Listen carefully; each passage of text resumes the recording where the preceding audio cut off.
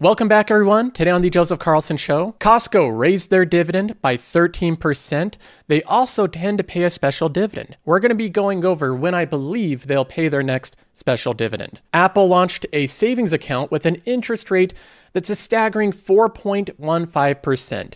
And this is overall part of Apple's grand scheme to be the best fintech company in the world, to lock you into their ecosystem of products. And we're going to be reviewing how this new savings account fits into their plan. Now, on the subject of Apple, we also have a report from the Wall Street Journal that's on the front page that describes Apple as a bully of a competitor, that they're unscrupulous, that they crush and destroy other smaller companies. They say that it, quote, is the kiss of death to other companies. We're going to be jumping into this article and going over the examples of how big and bad of a company Apple is. And then finally, we have Tesla and their Q1 2023 earnings that were just released. Right now, the company's trading down 7%, but at the Joseph Carlson Show, we don't like to look at the percentage of companies trading down and make big assumptions on that. A lot of times investors get their initial reactions wrong. So instead of doing that, I want to review the earnings from the most unbiased perspective possible. So as always, we have a lot to get into. Now, before we jump in, just a quick shout out for Qualtrim, the website that you're looking at here with all the visuals, with all the charts. This is something that I've personally built. I've worked with different coworkers in development to build a visual representation of the economics of a business. And I think it does a really good job. I would recommend trying it out. If you haven't already, you can try it out for free by visiting the Patreon. Now let's go ahead and jump right in. We'll start off with some of the news we have. We have a lot of news over the past week. And one of them is that one of the companies in my portfolio just recently raised their dividend, which is Costco. I own Costco as a relatively large position. It's one of my core 9 positions in my portfolio with a current value of $43,800. And the gains right now are around $7,000. So this one has been a very good performing holding. If you haven't kept track, the tally is that Costco is up in capital appreciation by 160% over the past 5 years. It is a high quality compounder that continually grows earnings, grows its free cash flow, opens up new warehouses, it grows its membership base all at the same time. I love Costco. I think it is one of the best companies in existence. And by that, I mean that it makes almost everyone happy. It makes customers happy. It makes the employees happy. It makes the local and federal government happy as well. Costco is one of the few companies that everyone in the entire life cycle of Costco, overall, they're pretty happy. And at the same time, it gives very good returns to the investor. Now, the latest news is with Costco that they just recently announced a dividend raise. It was by 13%. And this was widely predictable because Costco is one of the most predictable companies you can have. If we look at the 13% raise and we compare that against their history, over the past decade, the average compound annual growth rate of the quarterly dividend of Costco is 12.59%. So 12.59% is the average over the past decade, and they just raised it by 13%, keeping right along with their historical average. So this is right on track. I think investors should be happy with the dividend raise. There's nothing unusual about it. But there's also, as you can see, these large bars throughout Costco's history, where all of a sudden the dividend spikes to almost 10 times as much. The most recent one there, in 2020, was a $10 dividend. This is called a special dividend. This means that every once in a while, Costco decides that they have too much cash. Too much cash. They don't know what to do with it all. They don't want to just store it because they're not using it wisely if they just hold it in a savings account. And they decided they have way more than they need even to keep the company safe. So they decide to return that money back to the investor through dividend distribution. Now, the big question is, when are they going to be doing another one of these special dividends? Now, in trying to predict when they'll pay their next special dividend, I think the best we can do is look at their history and see when they paid the previous ones. If I look at the historical balance sheet of the company, the S right here and the arrow marks the spot of when they paid their last special dividend. It was on that precise quarter. Now, the cash balance back then was just above $14 billion. It went from $14 billion to around $9 billion. So they paid out that big $10 per share special dividend. Their cash balance dropped as a result. Now, what we can observe is since then, their cash balance has been climbing close to where it was before. It's already, as of the previous quarter, very close back to that $14 billion mark. Not only has Costco's cash almost gone back up to where it was at $14 billion, but the amount of long-term debt they have has actually gone down. So we have a decrease in debt and the amount of cash going back up to where it was. Another way of saying this is Costco could pay another $10 per share special dividend anytime. They could announce one this year and they would be completely fine. It'd be just like they were back in 2020. They have the cash balance today to pay another special dividend, but they also could wait 2 or 3 quarters and pay a $15 per share special dividend if they chose to. Now, dividend or not, I'm excited about Costco and the future of the company. I continue to hold it and be extremely bullish on the company. I do believe it's going to outperform the market over the next 10 years. When I say that, a lot of people scoff at it. They say that I'm wrong, and I'm obviously wrong because the company trades at a higher PE ratio. Right now, Costco trades at a 33 forward PE. So how can this company possibly outperform when it's trading at a higher PE ratio than the rest of the market? Well, let me tell you a little story here. 3 years ago, I made a video, and it is still live and public right on YouTube. You could find it by searching on YouTube and searching Joseph Carlson investing in Costco. This video was early 2019, and I called Costco the best business model ever. I went through why I think Costco is an indestructible company that can stand up against Amazon and Walmart, against the biggest competitors in the world, and continue to please members, grow revenue, and grow their membership across the globe. Now, in the comments of this video, where I go over Costco as an investment thesis, every single comment is virtually the same. They all say that Costco's a great company, Joseph, but it's overpriced.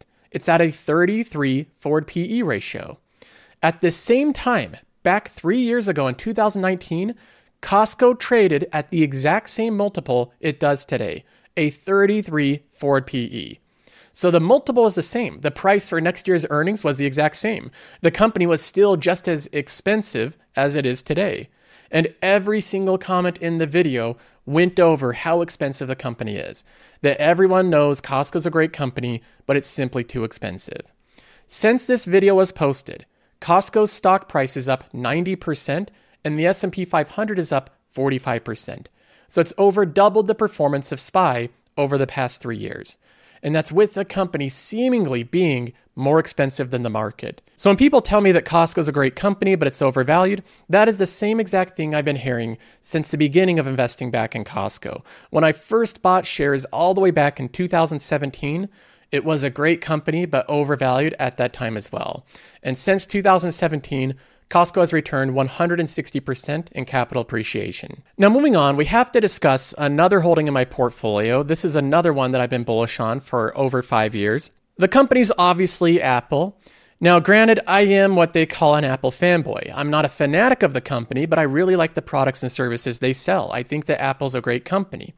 And Apple just released news. In fact, they didn't just release the news, they actually released the product. They surprise released a product, which is an Apple savings account linked to their MasterCard that has a 4.15% interest rate. Now, a 4.15% interest rate is not the absolute highest nosebleed interest rates that you can find in every bank everywhere, but it is very high. So you can find interest rates that are 4.5 and even ones that are 4.7 with some crazy banks out there that are doing that. But these are very rare. Most banks, in fact, the major banks like JP Morgan, Bank of America, Wells Fargo, and Citibank, the big four, they have interest rates in savings accounts that are pathetic. They're completely pathetic savings rates. We're talking about savings rates that are 0.3%, not even 0.5% interest rate. So when Apple releases a savings account with the reach that Apple has, with over 1 billion installed devices, and they have a 4.15% interest rate, that should cause the banks a little bit of concern. And this is something that I've believed for a long period of time. Apple will continue to take market share from other fintech companies and other banks.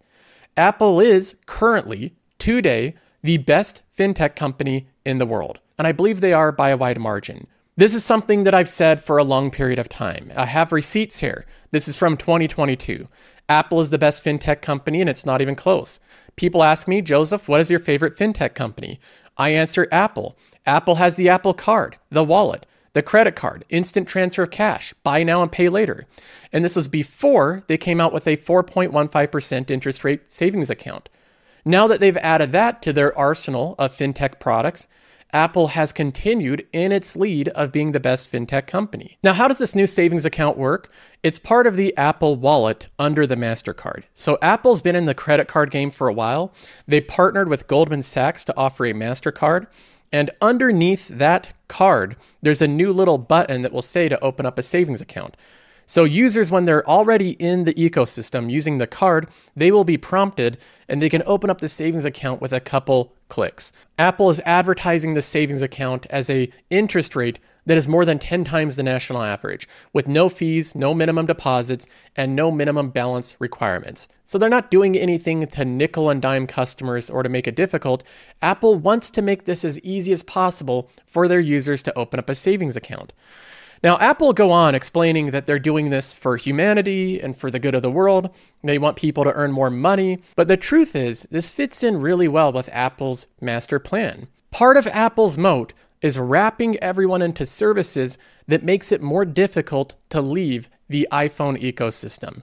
For example, if you're just using an iPhone to message people and call people, and you don't use any of the services on the phone, it is very easy to switch over to a competitive phone like the Android.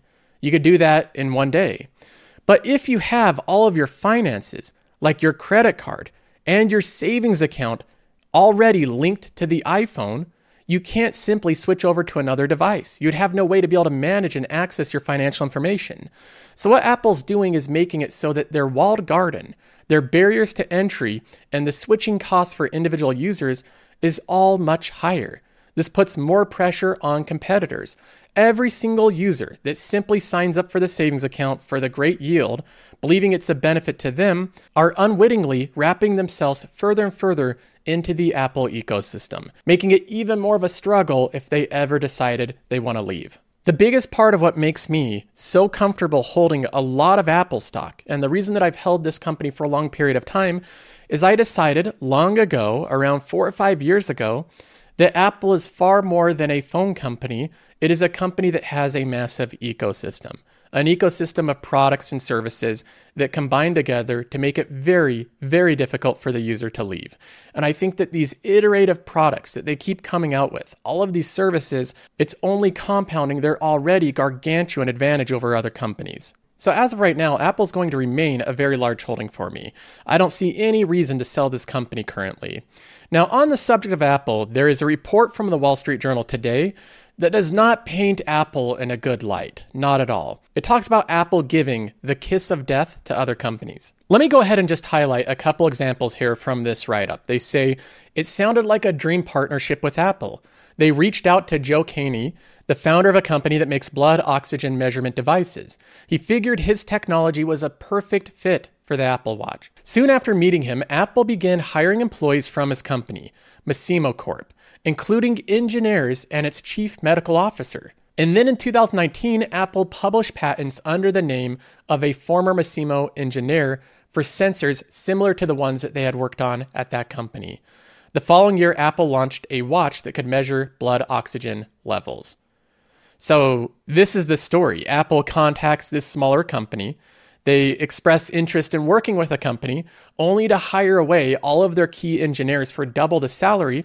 And then they patent and launch products using a lot of the know-how, at least the technology that they were working on at the previous company. That is a bully tactic. That is a brutal course of events. He says, quote, when Apple takes an interest in a company, it's the kiss of death. First, you get all excited. Then you realize that the long-term plan is to do it for themselves and take it all. Now, studying Apple, this is not a surprise. I would realize that beforehand because Apple doesn't really do any add-on businesses. They don't tack things to their business. They buy up talent and they build it out themselves. That way they have a bit better of an ecosystem than a lot of companies that have a lot of add-on acquisitions. But this is very sad. I do feel bad for people that have this happen to their business. Companies coming in that are much bigger, much more powerful, and have deeper wallets that express interest only to take what they're working on.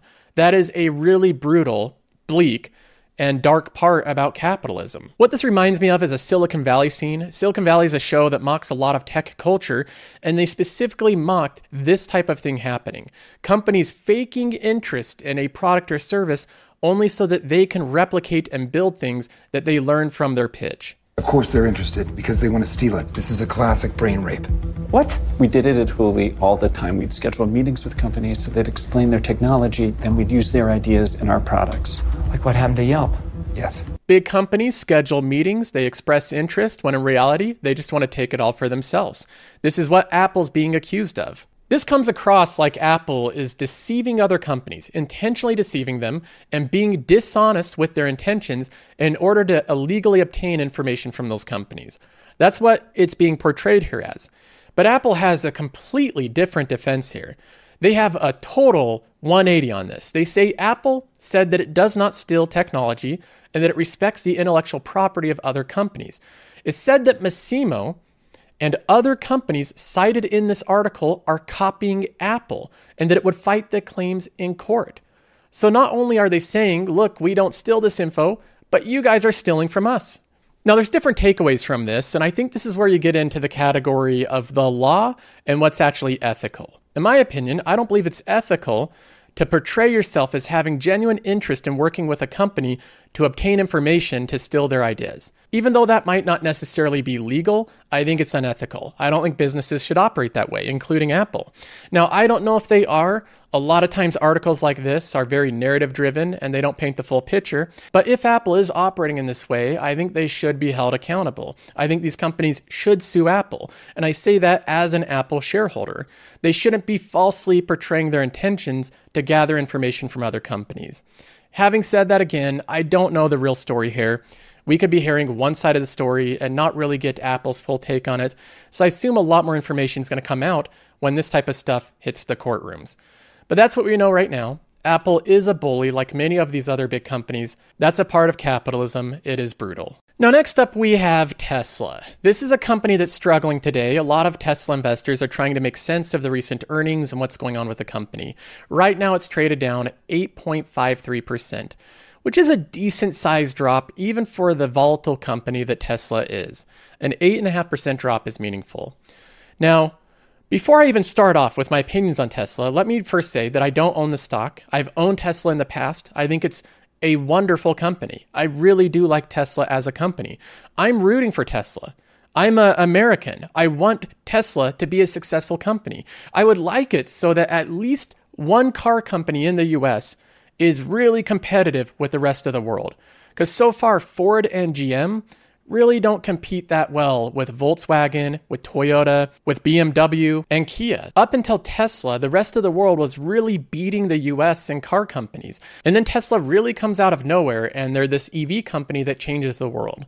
So I'm rooting for Tesla. I hope the company does well. I hope its operations improve over time. But having said that, we are investors. And as much as I'd like to just invest in every company that I'm rooting for, I have to invest in companies that I also think I'm going to make a lot of money on based on the stock price and the future potential.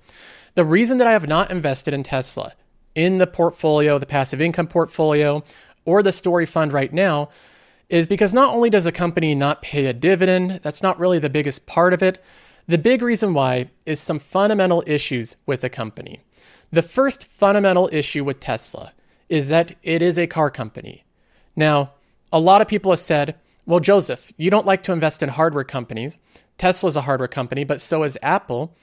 That is true. The reason that I make an exception for Apple, the reason that I invest in this company is because of the various features and services they offer beyond just the iPhone. If Apple was just a phone manufacturer that sold a really nice phone, I would not invest in it. Like I went over in just the previous segment, Apple makes a variety of features. They are a healthcare company. They are a fintech company. They get consumers wrapped into their massive ecosystem that has very wide barriers to entry, where they can monetize the lifetime value of their users to a high degree.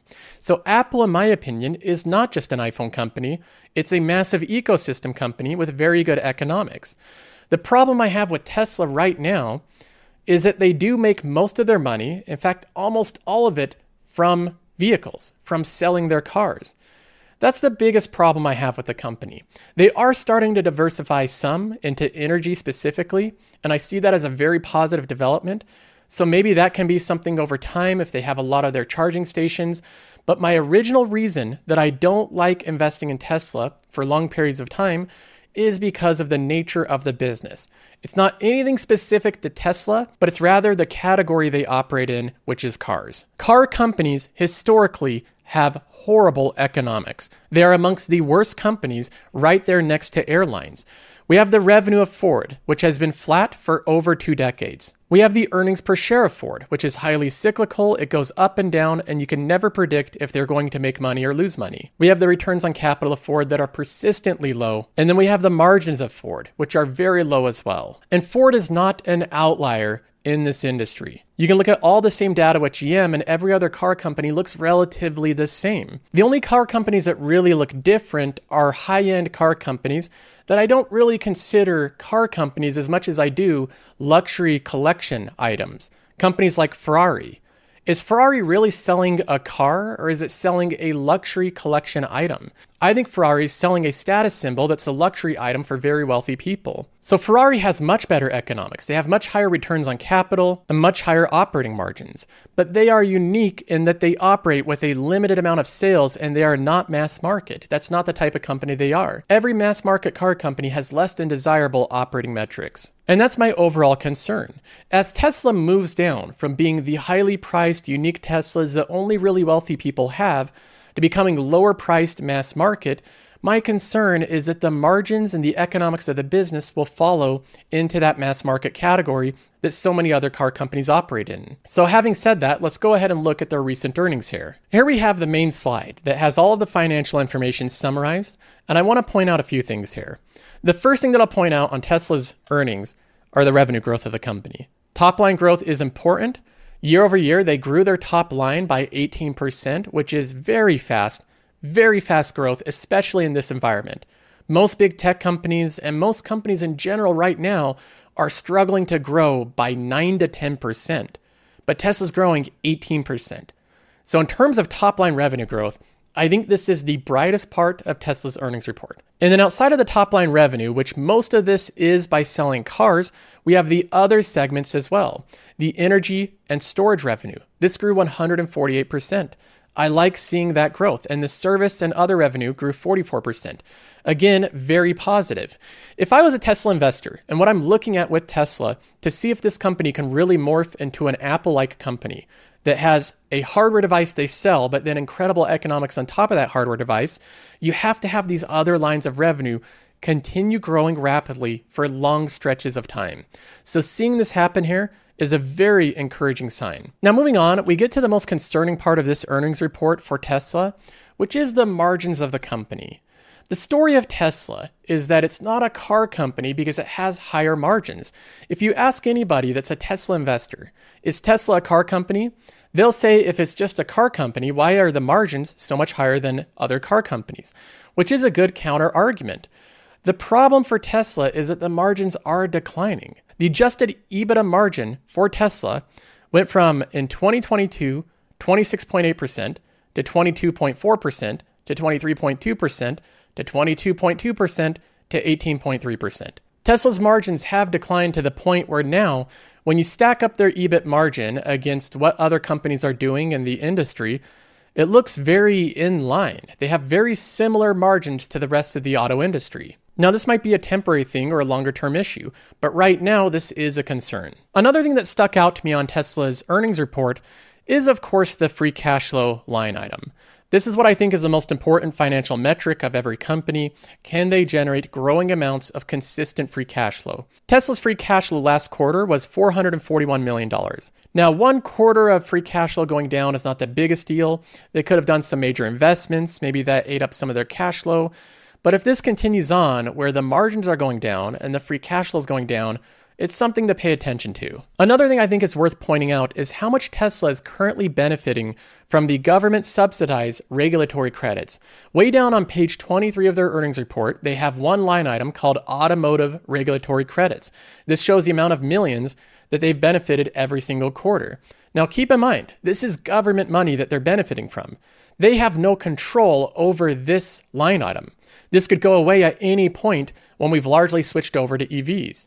So Tesla's benefiting to a huge extent by EV credits. And they actually made last quarter more in EV credits than they did in free cash flow, meaning that if the government were to decide to take away the EV credits, Tesla would have had negative free cash flow last quarter. So in summary, the bright spot of this report is the top line growth in the automotive revenue, the energy generation, storage, and services. This is good. In isolation, this is the best part of the earnings report. The most troubling part by far is the margins, because that damages the narrative and story of Tesla not being a normal car company. And then I also have some concerns about the sustainability of the free cash flow, given how much they're currently benefiting from EV tax credits, which could go away at any moment. So that's just another little curveball. But overall, it's a mixed report. Now that's going to be it for this episode. I hope you enjoyed. Make sure to subscribe to the channel. Follow me on Twitter as well. I'm going to be posting some of my full-length videos there as well. That's all for now. I'll see you in the next one.